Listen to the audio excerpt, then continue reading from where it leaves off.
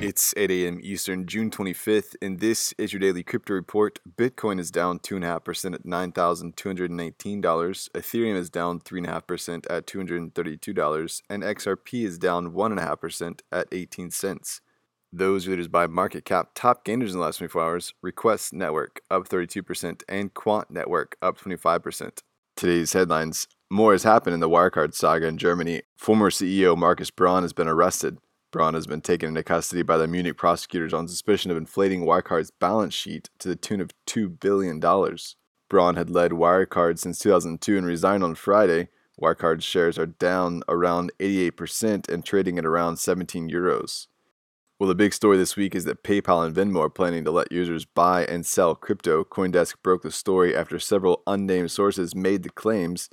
If it's true, it's a boon to the industry and would deepen the relationship with PayPal and crypto. Since 2014, PayPal has been working with Bitcoin payment processors and merchants in network to accept Bitcoin as payment.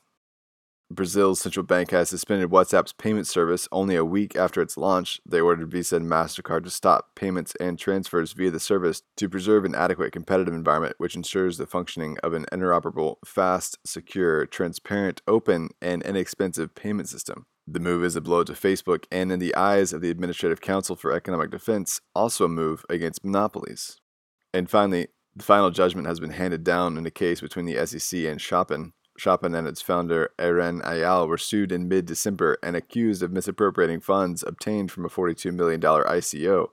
According to the court, the $450,000 in question is deemed satisfied by Ayal's payment of approximately 3,105 Ether tokens pursuant to a prior plea agreement in a New York state criminal action that addressed conduct, including the acts at issue and the SEC's action.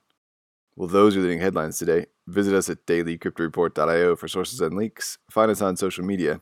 Add us to Alexa Flash Briefing and listen to us everywhere else you podcast under Daily Crypto Report.